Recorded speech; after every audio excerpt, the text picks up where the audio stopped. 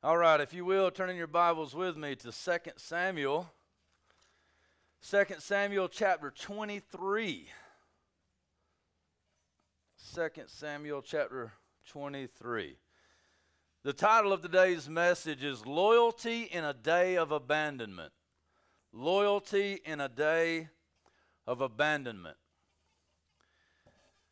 As you're turning there, just by way of intro and just a little synopsis maybe, today I want to talk to you about loyalty in a day of abandonment, as the title suggests.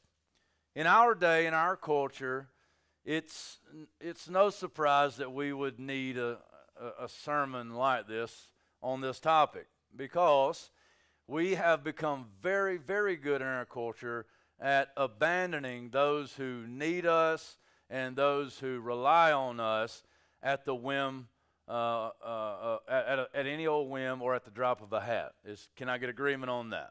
For the most part, our culture, our generation, and the previous generation, I think if you go back a couple of generations, it gets a lot better. You see people like my grandparents on my mom's side and my grandparents on my dad's side. My grandmother just passed away not long ago on my mom's side, but they were together 50 plus years. How many years? 57 years. They were married 57 years before she passed. And my grandparents on my dad's side, they are still married, and they're getting they're approaching that many years too. I'm not sure. Jonathan, you know how many years? Terrible, son. Huh? Over 50? Yeah, over 50. So I think if we go back a couple generations, obviously there's still abandonment issues in any culture in any time that you want to think about. But I think that we can rightly and easily examine our culture and examine our times and see that at least today it's a lot easier to abandon whatever you're committed to than it has been in times past. If we look at the divorce rate in our country today, actually the divorce rate among Christians is no different than the divorce rate among non-Christians, at least professing Christians and non-professing people who do not even claim to know the Lord Jesus Christ. And it's roughly 50%, and I think it's creeping upward. But this morning I'm not going to talk explicitly and solely about marriage, although the principles that I'm going to be talking about this morning absolutely do pertain to marriage. They would pertain to any relationship that you're in, or really any commitment that you're in, whether it be a job or a marriage relationship, a relationship with your sons and daughters, a relationship with a friend, whatever it might be, a commitment that you've made to work out, a commitment that you've made to eat right, or whatever the case might be. I want to talk to you this morning about loyalty and commitment and steadfastness and those things like that. I do believe that loyalty in and of itself would pertain more to human relationships, but I think the principles could relate to commitment in general, whatever you're going to be committed to. The place I'm going to be starting this morning in the scriptures is probably a fairly familiar story to you if you read your Bible or if you've been in church for very long, is the story of David's mighty men. And it's really more than, or it's not quite a story. It is a story in some ways, but it's a historical account of David's mighty men. And what I'm going to be focusing on this morning is the 3 of the 30 that set themselves apart as David's mighty men, and even greater way, they were known as the 3. For there was 3 that was exceptionally loyal to David and to his cause. So if you will, turn with me to 2 Samuel 23. If you're already there, say amen. And if you could, stand to your feet in honor of the reading and the hearing of God's holy word. So I want to start in 2 Samuel chapter 23. I'm going to start with verse 14, and I'll read through verse 17. David was then in the stronghold of the garrison of the Philistines, was then at Bethlehem. And David said longingly, "Oh, that someone would give me water to drink from the well of Bethlehem that is by the gate." Then the three mighty men broke through the camp of the Philistines and drew water out of the well of Bethlehem that was by the gate and carried and brought it to David. But he would not drink of it. He poured it out to the Lord and said, Far be it from me, O Lord, that I should do this. Shall I drink the blood of the men who went at the risk of their lives? Therefore he would not drink it. These things the three mighty men did. You may be seated. May God bless the reading and the hearing of his word. There is so much meat and potatoes in this verse, these verses. So many wonderful principles that we could draw from in the example, not just of the three mighty men who were willing to risk themselves, but of David's response to what the three mighty men did in light of who God was and how valuable he thought that their lives were, and how exceedingly honored he was by what they did.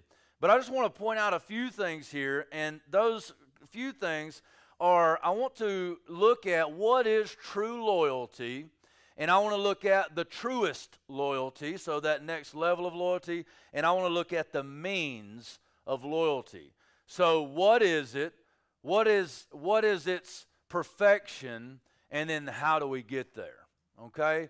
What is loyalty? What does it look like when it's done in a way that it cannot be topped? And then how do we get there? In other words, I want to answer the question, how do we get to a place where we can demonstrate not just loyalty, we can demonstrate loyalty, but that we can demonstrate the truest sense of loyalty and it not be fleeting from us, and that we can guard ourselves against being those who turn tail and run at the slightest sign of difficulty, okay? Now, as we go through, I'm sure I'll sniff out a rabbit or two, so just bear with me, because I will say that this text lends itself to some amazing truths and insights that we are sure to watch pop out of the ground as we toil the soil, okay? So, true loyalty as it's found in 2 Samuel 23 and then in several other places in the Scripture.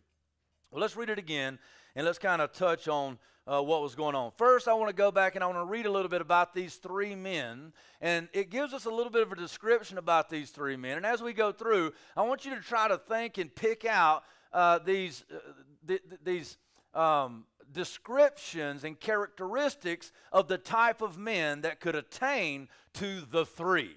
Okay, and just as a side note here, I just sniffed a rabbit. Just as a side note here, how many did Jesus Christ have that were truly loyal to him beyond all measure? 3, yes. So he had 12, one of them was the devil, but out of the 12 he had the 3, and the 3 were solid. But we're going to ask ourselves, why were they solid? And can we be solid? Okay? So, getting back to the text at hand, it says here, let's go back to verse 8. These are the names of the mighty men of David, whom David had. Joshebashebethus. Why? Right? Who was it the other night? Was it you, Dakota, that was like, no, somebody was it you that was, we were meeting the other night and they were like, David had to feel odd. Was that you that said that? Who said that to me? Donnie. Donnie said, David had to feel weird, and it caught me off guard. We were talking about some of this. We were talking about the mighty men on Wednesday. And I was like, why? He was like, well, his name was David. And he's surrounded by Joshua and Shemaiah and Eleazar. And, what's your name? David. So anyway, let's get back to here. So these are the names of the mighty men whom David had. Joshebashebeth. A Tekonamanite. I mean, come on. God's just laughing. He did this to me. He was chief of the 3. Okay? He was chief of the 3 because he had the longest, most complicated name. Now, what does it say about this guy? And I'm just going to call him Josh. Okay? I'm going to call him Josh from now on. I think he'd be okay with that. He wielded his spear against 800 whom he killed at one time. Now, I don't think that when he wielded the spear against the 800, it was like one death throw and 800 fell dead. No, I believe that he was warring and took out 800 men in one battle. Okay, he was a bad man, right? And listen, as we go through this too, especially the men in here and the young men, the boys, I want you to pay attention to how manly and strong and courageous these men were. Okay, I say that I just chased that rabbit, I know, but it was a good one, because I say that in the face of a culture that's telling you that you need to be more woman-like. Okay, you need to be more female. You need to be just like a woman. As a matter of fact, they say there is no difference between a man and a woman. I call them a bunch of liars, a bunch of absolute destructive monsters who's looking to rob our boys of manhood and who are looking to rob our godly women of womanhood. Okay? You cannot make men and women equal without destroying both. Amen? Okay, so watch what a man is, and ladies, you can watch what a man is too, of something that you could look for in a man. Okay? So, he wielded his spear against 800 whom he killed at one time. And next to him, among the three men, was Eleazar, the son of Dodo, son of Ahahi. Dada, we can say it that way.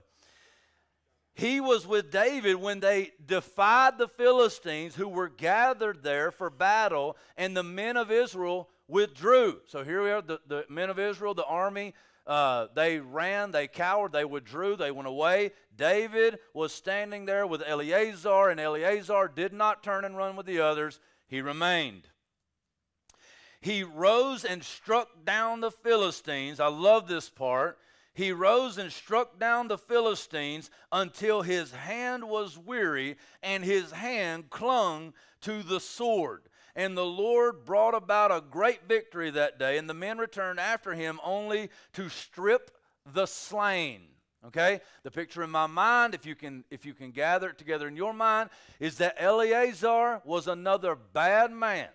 He was convicted. He was loyal. He had great conviction, He was loyal. He was committed even unto death. When the rest of the army turned and fled, he held the pass. He would not lay down. His commander, his chief, stayed with him. Together they slay, I don't know how many, countless. The text says that he used the sword, Josh used the spear, and he had fought and piled up the bodies until his arm, I'm supposing, his arm cramped up to the degree that he could not let loose of the sword. His sword literally cramped and clung to the sword, so he could not let go of it. And when the battle was over, bodies apparently were piled around him, so that those who would come when it was all said and done would have to strip the bodies off of Eleazar. In my mind, I picture a pyramid of dead bodies that he had killed, and he's like, somebody get this sword off of my hand.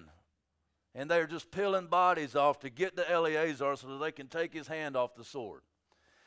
The commitment and the loyalty and the complete and utter resolve is fantastic. It's amazing. It's a lost art in our day. It is a lost conviction in our day for the most part. You won't find a man like this. You won't find a woman like this. And if you do, get next to them. Develop a relationship with them. Sit under their teaching. Sit under their words, because you're going to want to know how they do what they do and what is the secret to their loyalty and to their utter disregard for their own life to please those around them, and not in a self-satisfying or a self-exalting way, but a way that is pure loyalty for that person and for that cause.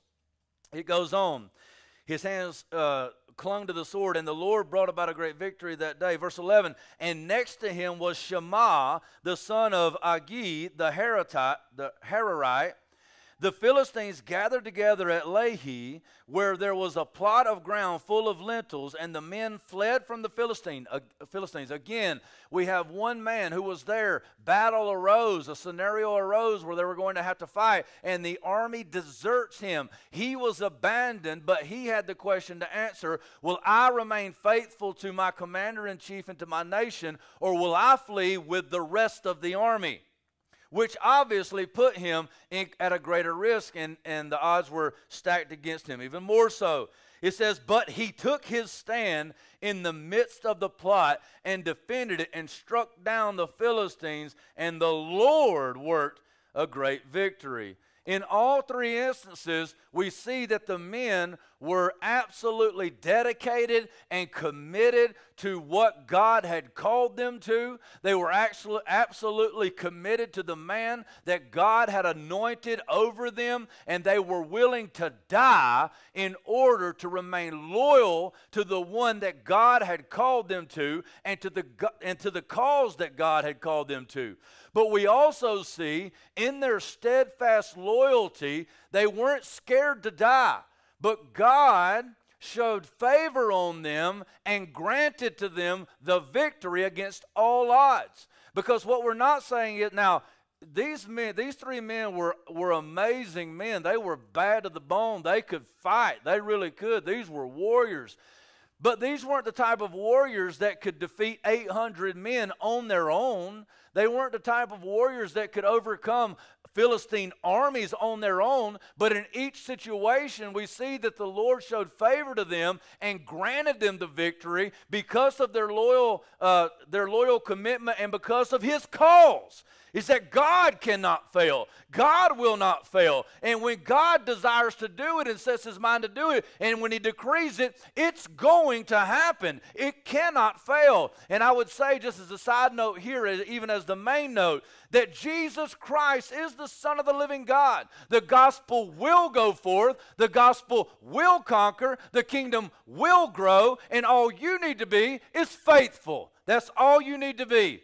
Because God is faithful to see your efforts through to the very end. And even if you lose your life, your martyrdom, your loss of life for the kingdom of the Lord will do more than your life ever could. The blood of the martyrs is the seed of the church. And we would do well to lay down our lives for the gospel. But I want to make a practical point here and say that laying down your life and being loyal to those around you is the evidence that you're loyal to the one true King. You see, we want to do in our minds, maybe not even want, maybe want is a strong word. In our minds, we imagine that dedication to the King of Kings and dedication to the Lord Jesus Christ necessarily means grander things. Necessarily means that we would conquer with the gospel and that 24,000 people would be saved. God may have that for some of you, but what I would suggest to you today, that victory in the gospel of the Lord Jesus Christ could look as simple as going to work every day, paying your bills, and loving your wife.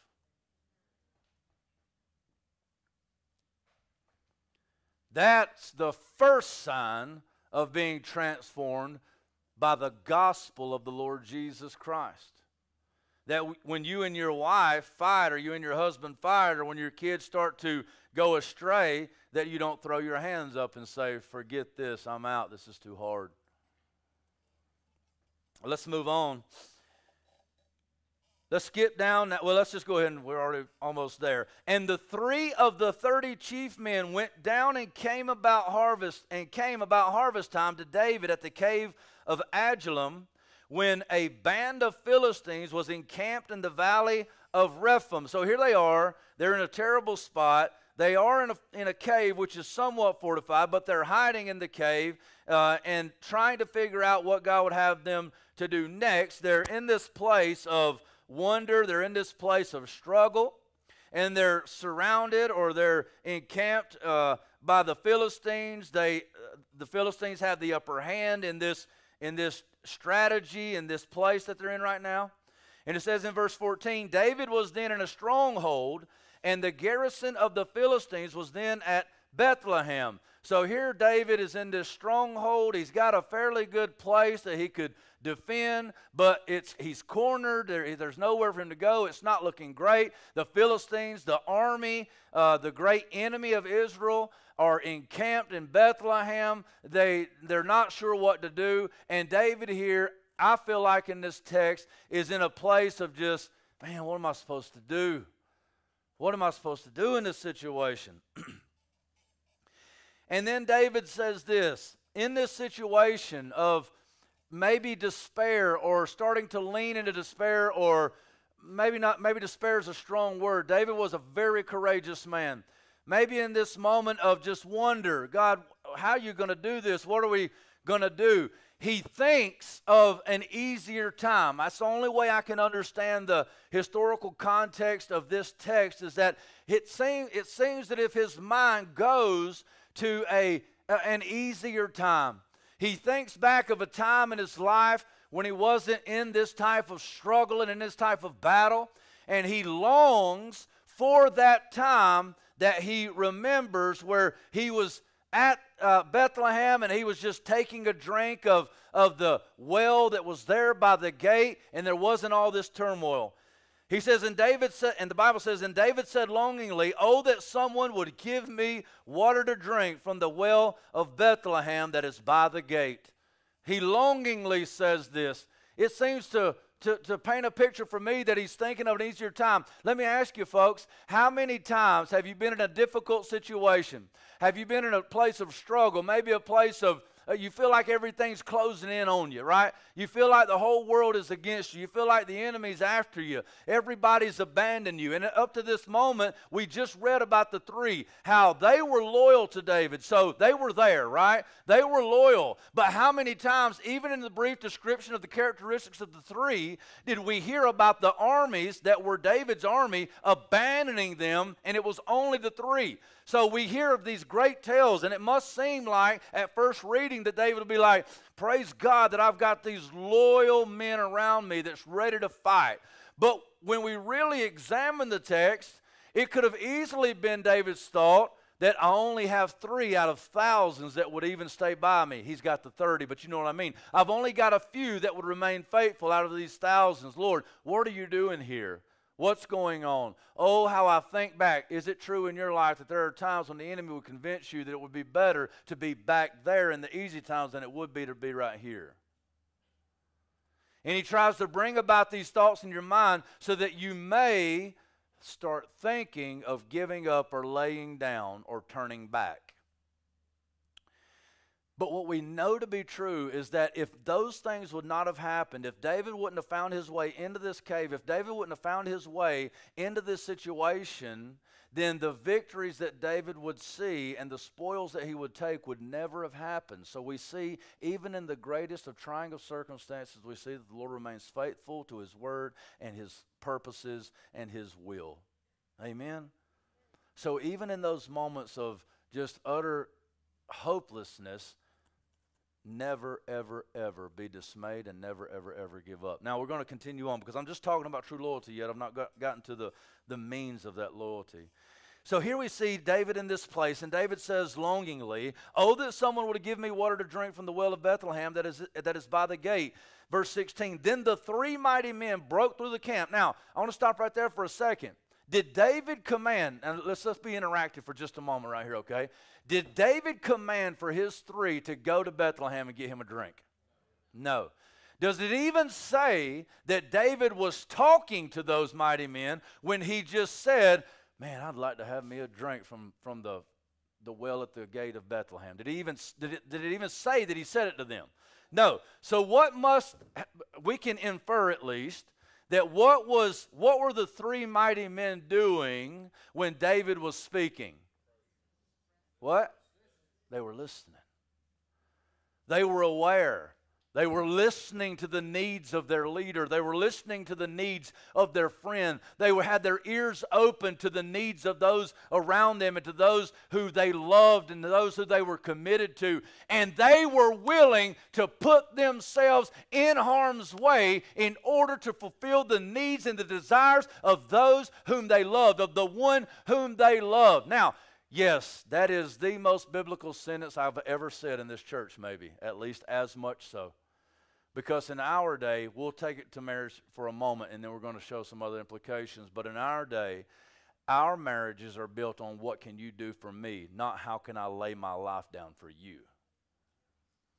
But in every relationship that we're in, the New Testament says it as well. Do not think too highly of yourself, but consider others more important than yourself. I think you can tell where the message is going and what the truest loyalty is, but we'll continue to take our time as we move in that direction. Let's continue here. Then the three mighty men broke through the camp of the Philistines and drew water out of the well of Bethlehem that was by the gate and carried and brought it to David. Now, what the text doesn't tell us is how they broke through. We don't know. They could have been very nifty and very agile and sneaky, and they could have broke through the enemy lines by sneak attack. Maybe they went straight Israeli ninja. I don't know. They could have snuck in and, hey, Josh, okay, grab me the bucket. Okay, hey, Shema, anybody coming? No, I got Eleazar, get the bucket down there, man, hurry up. Right? I don't know. Maybe they snuck in and got a drink of water. They may have we do know that these were the baddest men that you could possibly want on your side. We do know that Josh killed 800 men with the spear. We know that Eleazar was so committed that he slay enough that they would have to peel the bodies away and that his hand clung to the sword hours of fighting at a time. We know that they were amazingly tough, resilient, and skilled warriors. So they might have went in there straight laying people down, right? We don't know. But what we do know is that they risked their lives. What we do know is that they cared more about the desires. Now, I want you to ask yourselves a question. I'm going to ask you a question. Did David have to have the water from Bethlehem in order to live? No. It never says that anywhere in the text, right? Why? He just longed for it. It was a desire. It wasn't a need. You starting to put this together? The three mighty men, they weren't doing what they were doing to save the life of their beloved commander. They were doing it to fulfill a desire that he had. It wasn't even a necessity. They put their lives on the line simply because he longed for a drink of water. Can you see the commitment and the loyalty that they would have had in order to do what they did? It says, then the three mighty men broke through the camp of the Philistines and drew water out of the well of Bethlehem that was by the gate, and carried and brought it to David. Now, I don't need to belabor that point. I think it's obvious just how loyal they didn't care if they died, even to get him a drink of water, just because he wanted it out of this particular spot. They put their lives on the line. What was David's response? And then we're going to move into some of the truest loyalty and the means of that loyalty. This is David's response, but he would not drink of it. Now, I remember when I first read this text, I thought, what a prick. That was my initial thought, right? Because I'm like, if I'm bringing back the cup of water, right, I just risked my life to get this water. I broke through the Philistines. I might have killed somebody.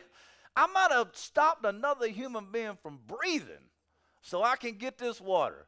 And then I had to tote this water however far back to this cave and make sure I didn't spill it. And here you go, King. Here you go, David.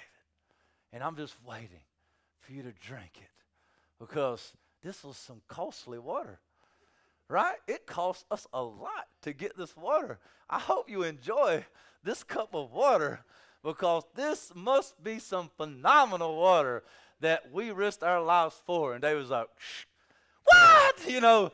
Are you kidding me right now, right? And I thought, man, that is such a jerkish move that you would make. But as I examined and as maybe I got a little older, maybe as I started to read the New Testament in light of everything that was going on in some historical immediate context, some cultural context for the culture that they were in. And as I watched, what is that movie? Menace to Society, where he pours out in honor. Okay, like 3 of you got that. Okay. Tip a little 40 for my homies, you know. I want you to see what's going on here. I'm going to read the rest of it, and I'm going to take this block in one shot, hopefully. He says, but he would not drink of it. Okay, you're like, man, that's messed up. Okay, no. Let's ask, okay, that seems weird, David. You wanted it. They went through all this to get it. How are you going to do that to him? Well, let's see why. He poured it out to the Lord. So in Menace to Society, they poured it out, drop a little for my homies. He poured it out unto the Lord. It was a drink offering in sense, that he poured it out unto the Lord. And he said, far be it from me, O Lord, that I should do this. Do what? See, we fail to ask questions of the text, right? Not to question the text, but to ask questions of the text. Far be it from me that I should do this. Do what? Far be it from me that I should enjoy quenching my thirst on this wonderful water that was paid at such a high price. What he's saying is, and we're going to get to it, he's saying, this water is too valuable for me to drink. I am not worthy of the cost of this water. You see how now that flips the script, doesn't it? The 3 men come back, and instead of just enjoying the water and saying, you guys are awesome, you quench my thirst. No, when they come back, he says, what? This cup of water is worth your life, and I'm not worthy of that. The loyalty, I could never be worthy of that. We're going to exalt the Lord with this. The Lord gets this drink of water. I'm not worthy of that. Essentially, he's saying, I don't know if you saw it this way, essentially he's saying that only the Lord is worthy of this type of loyalty. But David got that type of loyalty because they were devoted to the Lord. And David was the Lord's anointed. Far be it from me, O Lord, that I should do this. Shall I drink the blood of the men who went at the risk of their lives? Therefore he would not drink it. These things the 3 mighty men did.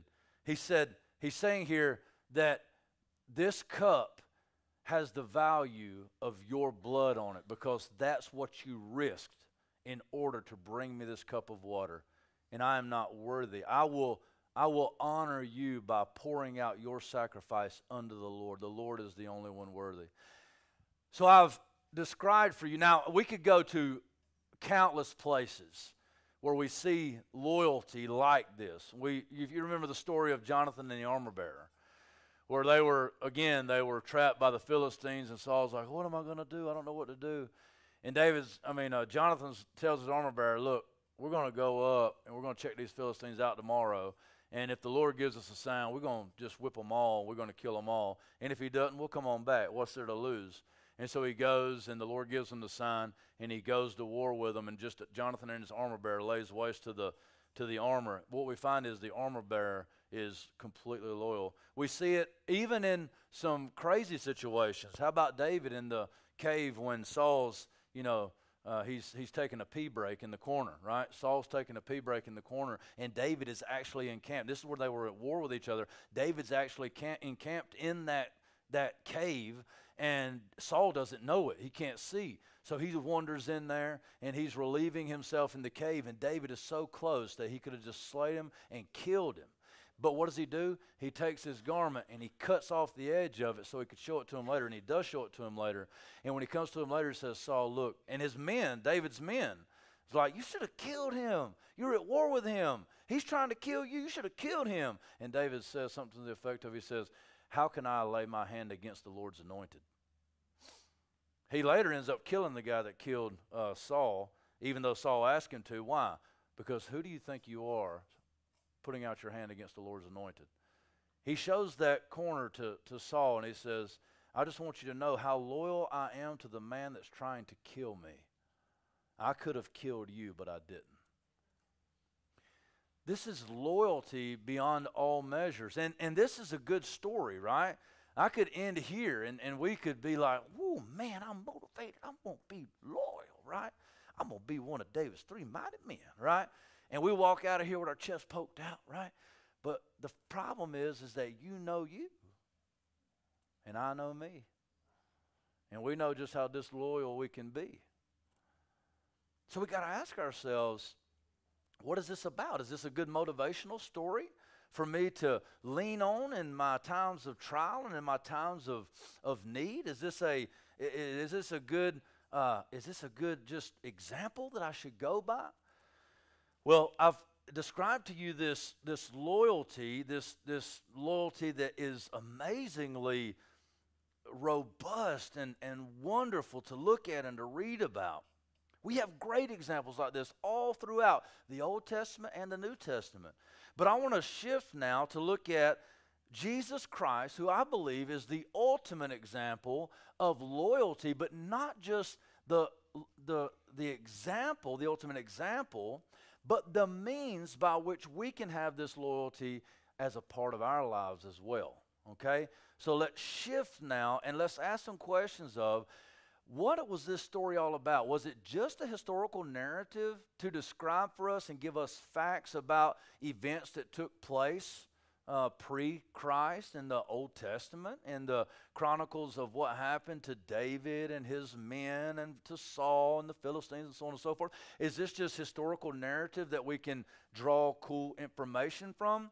Or is this pressing and pushing and drawing out lessons and principles and things that we will see in a greater way down the road? Now, if you know me, if you've been here at the church much at all, you'll understand that I have a Christocentric method of reading Scripture, because what I want to know is, how does the Scripture point to the Lord Jesus Christ? Okay?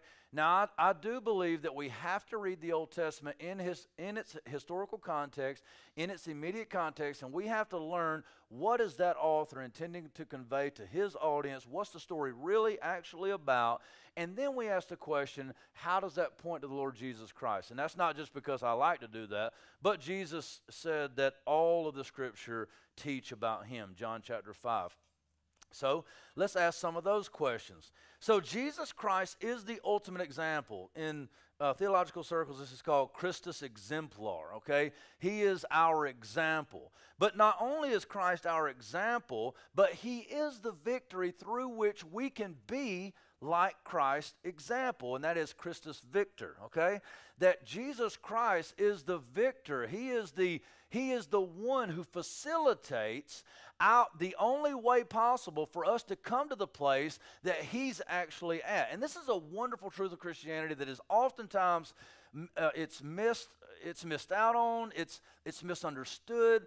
We, especially in America and in the Southern Bible Belt, we preach Christ as this one and done thing, to where you just pray a prayer and, man, you're good now. You've got your get out of hell free ticket. You've got your fire insurance. Hey, you're good. But the actual teaching of the Scripture, that's just utter silliness, borderline blasphemous, that you could in some way pray some prayer and get saved and then completely turn your back on God and walk away and never think about it again is utter foolishness.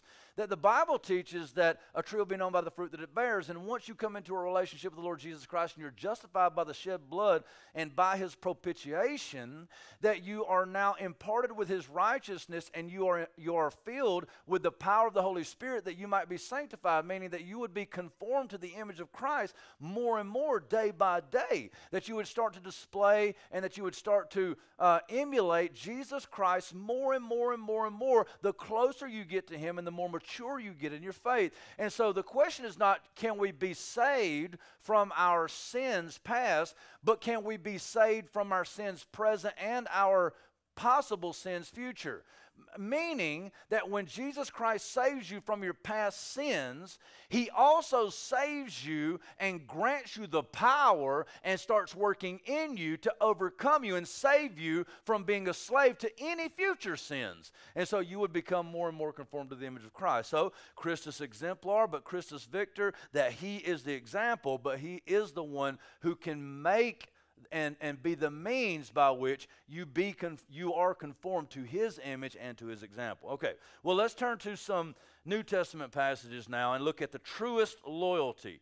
the most true, the truest loyalty, this Christus exemplar. Okay, if you will, turn with me. Well, we're going to stay in the Old Testament 1 second, and then we're going to move to the New Testament. Turn with me to Isaiah chapter 53.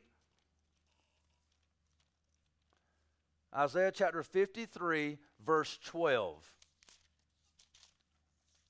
Now, I'm going to do this around all types of threads run throughout the Old Testament and New Testament. Biblical theology is one of the most amazing, fundamental practices and arts, I think, in the Christian faith. And if you're not practicing and studying biblical theology, I really do believe that you should, as opposed, or not opposed, but in contrast to systematic theology. Biblical theology follows theology that runs through the Bible in threads or flows through the Bible, and it takes biblical themes and looks at it through a thematic sense or maybe like a narrative sense, or themes that run throughout the whole of Scripture, and looks at the meta-narrative, the big story of it. Well, look in Isaiah chapter 53, starting in verse 12, and I want to give you this verse, and then we're going to move to some New Testament passages. And in this, I want to kind of focus on this idea of water and drinking water, and the idea of this fountain, this well that they went to get the water from, and see if we can. Now, I don't want to tell you that, you know, this is exactly what it should be. I believe that when we're doing work in the Old Testament and we're pulling out types and shadows and prefigures of Christ, I think we need to be careful because the text means what the text means, but I think these insights can be very helpful. But they are insights that I believe that we can find as we harmonize the text and as we look at the Scripture. We'll look at Isaiah chapter 53, verse 12. It says, "Therefore I will divide him a portion with the many, and he shall divide the spoil with the strong, because he poured out his soul to death and was numbered with the transgressors. Yet he bore the sin of many to make intercession for the transgressors." I want to tie together here, try to find a point of familiarity or parallel between the pouring out of the water, the pouring out, the drink offering, and I don't have a ton of time to do it. We're coming to the end. And the way that Jesus Christ is the fountain of living water, and he poured himself out even unto death, and that he considered the life of those around him more important than his very own. Now, I believe this will turn, and I hope this is making sense to you. Are y'all following me so far? You following so far? I don't know, brother. Right? All right, so let's look here. So we've got the mighty men putting their life on the line to go get a drink of water for their leader, and when they come back, their leader says, "I'm not worthy of your life, the risk of your life, your blood. Only the Lord is worthy of that." He pours it out, and he is unwilling to drink. He honors the Lord, and I think honors them as well. Jesus Christ has said, it says, "Therefore I will divide him a portion," that's Jesus, a portion with the many, "and he shall divide the spoil with the strong, because he poured his soul, because he poured out his soul to death and was numbered among the transgressors." So let's turn in the New Testament now to John chapter 6. John chapter 6, verses 60 through 67. Let me read this, and then we'll do a little bit of work. "When many of his disciples heard it, they said, 'This is a hard saying.'" Now, what did Jesus Christ teach them in the preceding verses? He taught them about being the bread of life. He talked to him about them drinking his blood and eating his flesh. They talked to them about, he talked to them, the disciples and the Jews and all of those. He was telling them that unless you drink of me, you will not have any life. He says it this way. He says, "Unless you drink my blood and eat my flesh, you will not have life." Now, did he mean literally eat his life? They didn't just attack him and turn into carnivores, right? "Well, I want life," you know. No, he was speaking in a metaphorical way, saying that you must live on me. You must drink me in. You must have your sustenance in me. Jesus is the Logos. And the Bible says, Jesus says that man shall not live by bread alone, but by every word that proceeds from the mouth of God. He's telling them that I am life. And unless you take me in and depend on me and get everything you need from me, you will not be able to have life, because there is life nowhere else. There is nowhere else to have life. You must get it from me. Well, this is what he's talking about when they heard this saying. Verse 60, when many of his disciples heard it, they said, this is a hard saying. Who can listen to it? Now watch the loyalty and the disloyalty and abandonment. Let's see if we can learn from it. But Jesus, knowing in himself that his disciples were grumbling about this, said to them, do you take offense at this? Does this offend you? Then what if you were to see the Son of Man ascending to where he was before? What if you were to see the Son of Man ascending to where he was before? And even in that statement alone, if we allow it to be in the historical context that it's actually in, the Jews understood, they would have necessarily understood that he was saying, well, what if you see me going back into heaven because I'm God, because I'm Yahweh? And all throughout the book of John, the Gospel of John, we have the ego eimi statements that I am, that Jesus Christ was declaring himself to be God. And he's saying, what if I went back into heaven? What if I were to ascend to that place where I was before? Essentially saying, I am eternal. I was always and will always be. It is the Spirit who gives life. The flesh is no help at all. The words that I have spoken to you are spirit and life. But there are some of you who do not believe. He's saying the words that flow from my mouth, these are the words of life. This is life. That's why he can say, if you drink my blood then and eat my flesh, then you will be my disciples. That's why he can say I am the fountain of living water. That's why he can say I'm the bread of life. It's because he is what you need in order to be sustained and have life. He says, but there are some of you who do not believe. Now watch. For Jesus knew from the beginning those who those were who did not believe, and who it was who would betray him. And he said, this is why I told you that no one can come to me unless it is granted to him by the Father. There goes the Arminian position. No one can come to me unless it's granted to him by the Father. The Father is sovereign over who will and who won't. He grants mercy according to his own will. It is not up to you. And he just said, the flesh is no help at all. It is God who is in control. And when you start saying things like, you have no control, but it is God who is in control, and so you better submit yourself and plead for mercy, and you must trust in me. Everybody's like, well, I want to be tolerant. I want to be inclusive. I don't care what you want to be. Jesus Christ was both intolerant and exclusive.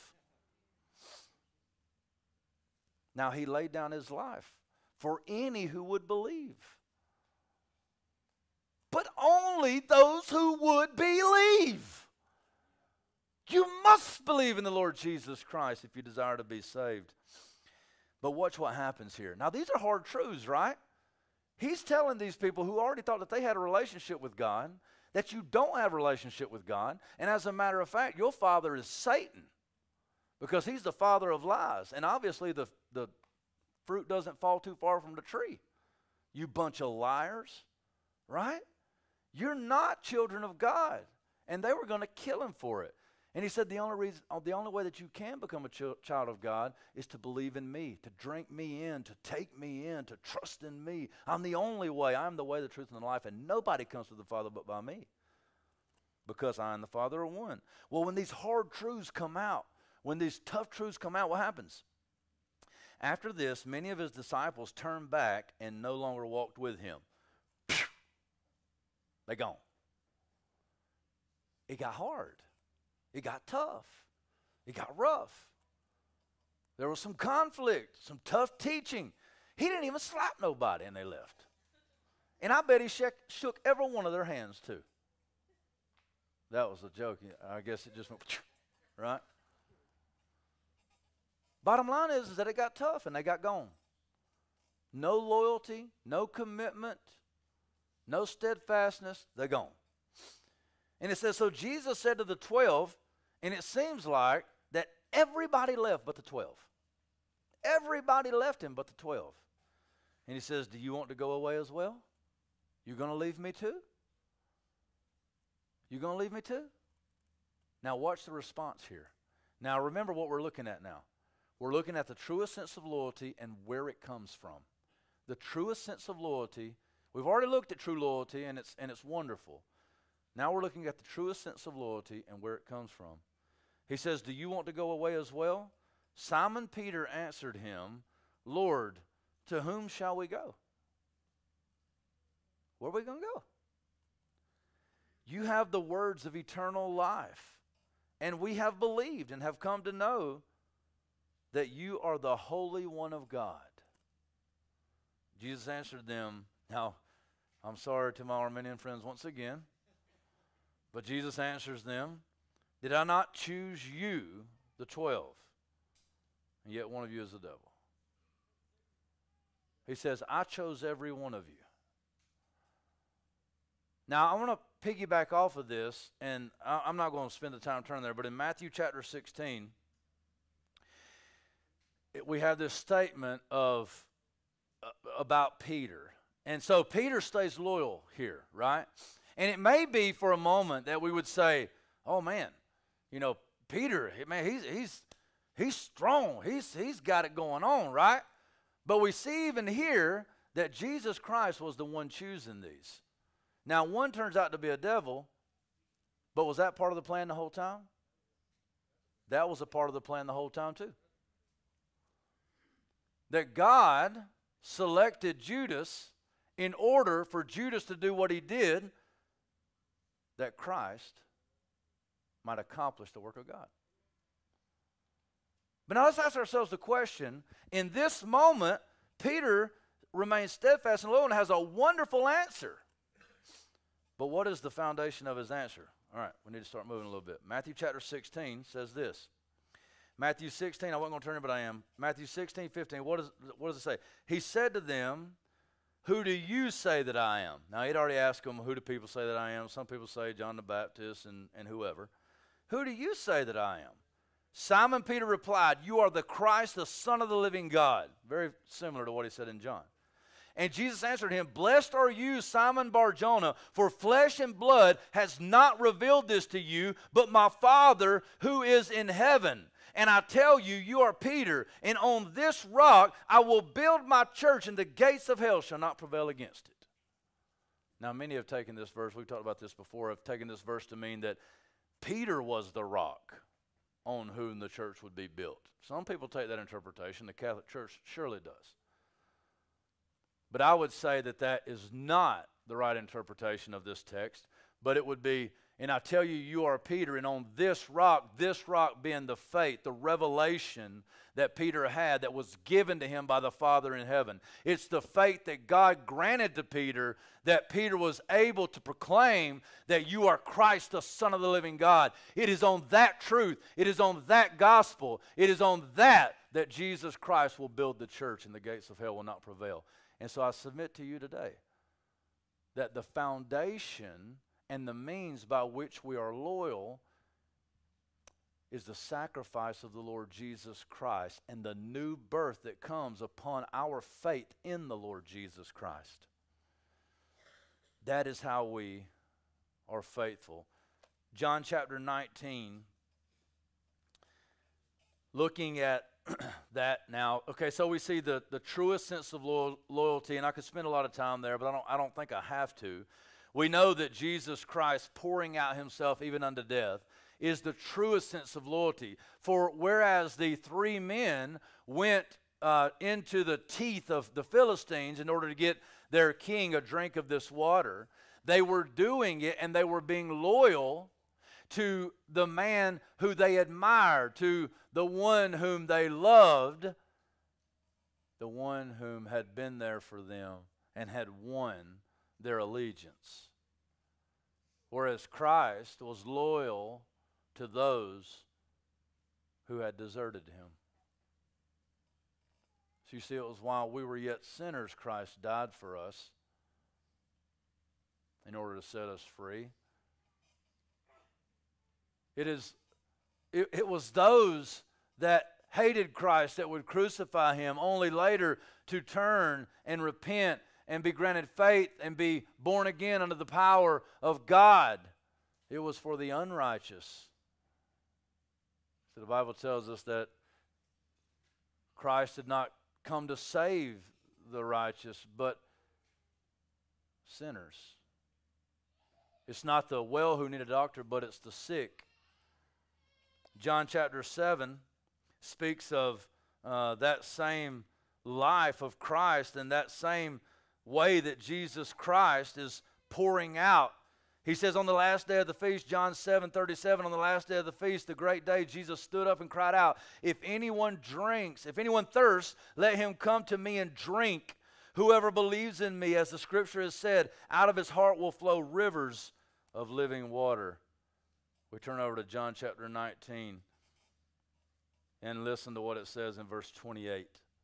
After this, John 19, verse 28, Jesus is on the cross. He's been beaten, he's been bruised, he's been battered.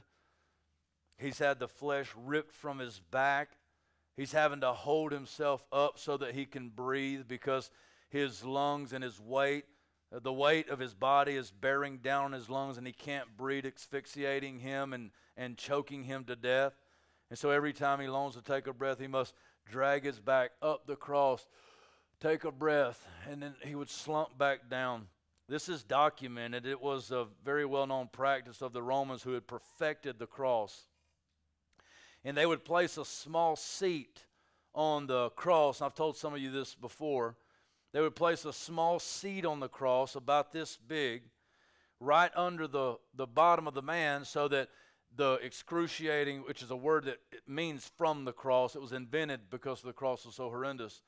They would put a small seat under the man or the woman that was being crucified so that they wouldn't be able to slump down. Because many, to avoid the excruciating pain and the hours and hours and hours of agony, they would just slump down so that they could commit suicide, because they would asphyxiate their lungs would fill with water, they would basically drown themselves, they would deny themselves air so that they could die because it was so horrible. And so what they would do, they would put this small seat on the cross so that it would prop the man and the woman up so they could continue to breathe, so that the excruciating pain and humiliation would last for hours and hours and hours. And sometimes the men would just come off of the seat and come down anyway. So oftentimes, and excuse the crude example, but this is history, they would take the penis of the man and they would nail it to the cross as well so that he couldn't come off and slump down and kill himself. It was a means by which they would keep him on the cross. Jesus Christ, in this moment, in this pouring out of himself, gets thirsty. Now remember that he had been lashed 39 times. He had carried his cross upon his gnarled back. He was so weak that he couldn't carry his cross, and then he had another man, they had demanded another man carry his cross for him. They carry it up to the place of the skull, Golgotha. They slide the post. Most likely they nailed him to the cross, picked the cross up and slid it into the ground where he hung for several hours. And in this moment, in this time where he is going into the teeth of the Philistines for a people who presently do not love him. Some of his disciples, there were 11, there were some women, there were some others, but he had been all but abandoned. And even at the cross, you only have a couple. And in this moment, he has gone into the teeth of the lion, the enemy, to secure a drink of water for those who despised him.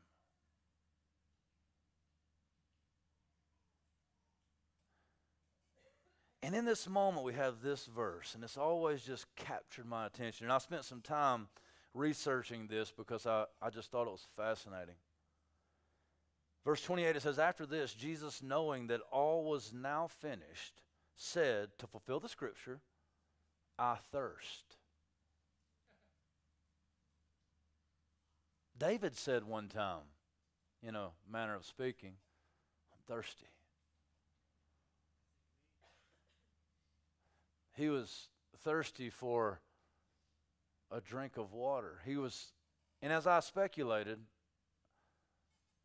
admittedly, I can only read David's words when he says, longingly he said, how I wish I had a drink of water from, remember that well at the gate of Bethlehem? That was good water. Wish I had a drink of that. And somebody else put their life on the line to go get him a drink of that water and brought it back, and he knew he wasn't worthy of it, so he poured it out unto the Lord, who is the only one worthy to drink.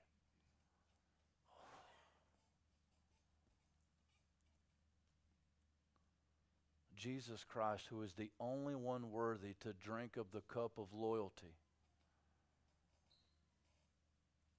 None of us are. Refuse the cup of loyalty and ease and pleasure, instead taking the cup of wrath so that we might take of the cup of life. You see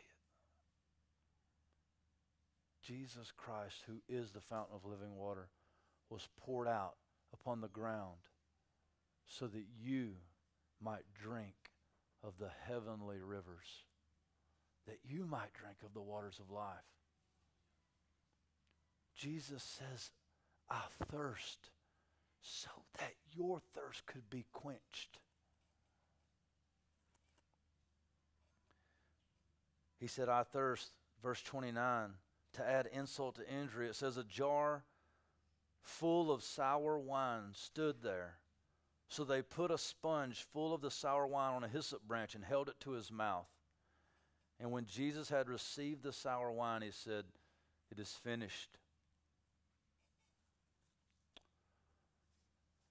I always wondered about this because, and some of you have heard me talk about this before, so this won't be new information for you, but a lot of new people here, and it's been a while. I always wondered about this. It never made sense to me that here they have perfected the cross. They have perfected their means of torture so that it would hand out and delve out as much pain, humiliation, and excruciating torment that you could possibly imagine. It was a science. And in this last moment, did they offer Jesus compassion by taking the sponge? When he said, I thirst, were they even being partially loyal and sympathetic by taking the sponge and dipping it into the sour wine and reaching it to his mouth? And I thought, how could it be? And I read this amazing article, and I ended up finding this in several different places. I thought, that makes sense. In the old world, in this world, culture, you understand that there was no, hygiene was non-existent like we know it. There was no toilet paper. There was no bathrooms on every corner. And so it was a really nasty culture. And that's where you get the extending of the right hand of fellowship. Because in that culture, you used your left hand to wipe. And so if you held out your left hand to somebody, then it was a sign of dishonor because you had poop all over it. Even if you washed it, there was soap in a means of speaking, but not like we have. So you would hold out your right hand of fellowship. That's where we get the right hand of fellowship. That's why you almost always shake hands with your right hand. It's still around. So they would use their left hand to wipe themselves, and there would usually be water. Well, in that culture, there was lots of disease, and there wasn't disinfectants like we know it. But vinegar was a pretty good disinfectant. And so in the places where they would go to the bathroom, and usually it would just be like an outhouse type thing, and it was a place where you would just use the bathroom into a hole, and they would fill it in, and then they would make another. And in that place, oftentimes, if you were in a more well-to-do place, there may be a sponge, and you would just take some soured wine, vinegar, in that place, and you would wipe yourself, you would clean yourself, and then you would use the sour wine to disinfect yourself so that disease wouldn't spread as much. And so now this is just some research and some speculation, but I think the most streamlined, most logical reason why this would happen, I believe that this is why they offered this to Christ. It was not in honor of him. They took the nasty, disgusting sponge and sour wine that was used to disinfect the genitalia region of the most disgusting people in this culture. And they took this sponge, they dipped it in this wine, and they shoved it in his mouth. The whole purpose of the cross was to shame him and absolutely degrade him. And now you see this Savior who you love, who is oftentimes displayed with muscles ripping out of every place, and who's like this on the cross. Ugh. No. This man was broken, abused, humiliated, naked upon the cross, shamed beyond imagination, filth shoved into his mouth.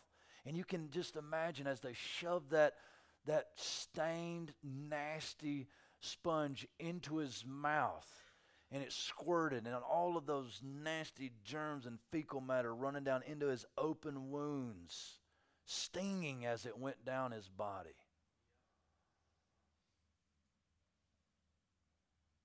And all of that to hand you a drink of water. Living water. You hear me? All of that he might hand you a drink of the living water that you would drink deeply, that you would be saved. David didn't need the water. He just had these ideas of past pleasures and ease. And so his men put their life on the line. You and I had a desperate need of the living water. So Jesus himself, who is the greater David, went into the teeth of the Philistines. He didn't risk his life. He laid down his life that you might have the fountain, that you might drink deeply. You see, when we see and understand the loyalty that the Lord Jesus Christ has to the Father, and he has to the cause, we understand that there is nowhere else we could possibly be. And every other commitment to you, that you have in your life has to be rooted and founded in the loyalty that Jesus Christ had to the Father. And so you see, when I think about my kids, my loyalty to my kids is not based on how awesome they are or how horrible they can be. It's based on my love and commitment to the Lord Jesus Christ, and greater, what he did for me. You see, my devotion to my wife is not because she's awesome, even though she is, and she's hot. But even when she's mean to me, though she never is, I know and can say with confidence that I won't/can't leave my wife. Even if it gets just horribly hard. Why? Because I'm that strong? No, because he was that strong. And some of you have made mistakes. Some of you have been teetering on the edge, and some of you right now are hanging one leg over, and you're trying to stay up. And I'm calling you back. No, the Lord is calling you back. And he is saying two things. One, look at my example. Do you see the way that I did it? Do you see what I did? And we look and we say, yes, Lord, I see. But as many have said to me, but I'm not you, Jesus. I'm not you. I see, Jesus. I see, Jesus. I see. I know, but I'm not you, Jesus. And the second thing that Jesus will say is that I know you're not me. And please never forget that I already knew you couldn't do it. And that's why, through the power of the Holy Spirit and faith, I now live in you, and I'm going to do it through you. Take heart, young soldier. Jesus Christ will complete the work that was began in the beginning. Do not trust in your own flesh. Do not trust in your own will, but you trust in the Lord Jesus Christ. And so, there is nowhere else you can go but to the Lord. So as we all stand to our feet, you take what you heard today. We see true loyalty all throughout the Bible. We see the truest loyalty in the Lord Jesus Christ himself. And we see the means to the greatest loyalty and to the truest loyalty of believing in the Lord Jesus Christ and having faith in him. And in that moment, he comes to dwell inside of you, and the Spirit fills you up and gives you everything that you need in that time of despair, that he would carry you through.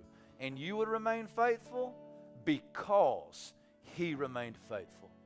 Turn your life over to the Lord Jesus Christ and experience just what type of man you can actually be, or what type of woman you could actually be.